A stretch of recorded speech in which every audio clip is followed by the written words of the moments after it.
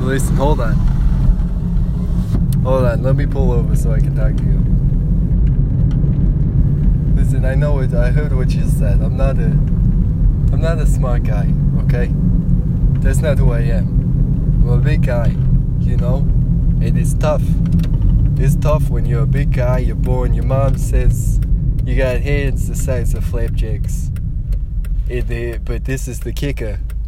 Your hands are about as elusive, floppy as flapjacks because you're born with deficient muscles in your fingers, like you're a little baby with arthritis, a carpal tunnel, and osteoporosis all rolled into one. Listen, I'm a good guy, you know?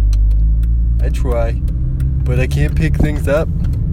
And you want to do something, you sit back and you say to yourself, I want to do something that matters. I want to show people how you can overcome the odds. But everybody looks at you, you're a big, tall guy. They say, hey, I could use your help, and I'm ready. I'm raring to go. I'm like a little puppy, but like 65 times the size. And I can't wait to find out what they want from me. And then they say, hey, I got something heavy up on a high shelf. Like, what am I, a forklift? And then when I try to help, I got floppy hands. I drop it. I smash a big box full of china. And what am I gonna do then? Like buy them a new set of plates? I can't make any money. What am I gonna move to France, be in like a Italian freak show in the woods? Not me. I try my best, I want to do something sensitive, show people a different side of me. I do a modeling job here, there, and they say, okay, we just need you to put on this watch. I can't do it, it slips right off. Because my hands are like uncooked pasta noodles, fresh pasta dough, like you're making a ravioli, and you squeeze it to feel the squash on the inside.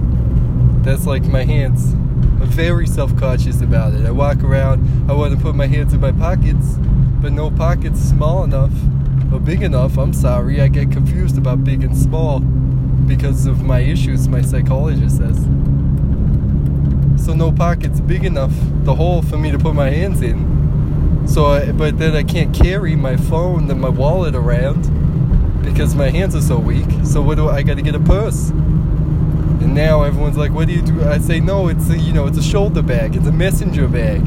They say, what, do you work for the post office? And I say, Tony, I can't work for the post office. I drop all the letters. But this is my plight. I'm trying to find my place. And so here I am. And I just need a job for a really big guy with useless hands,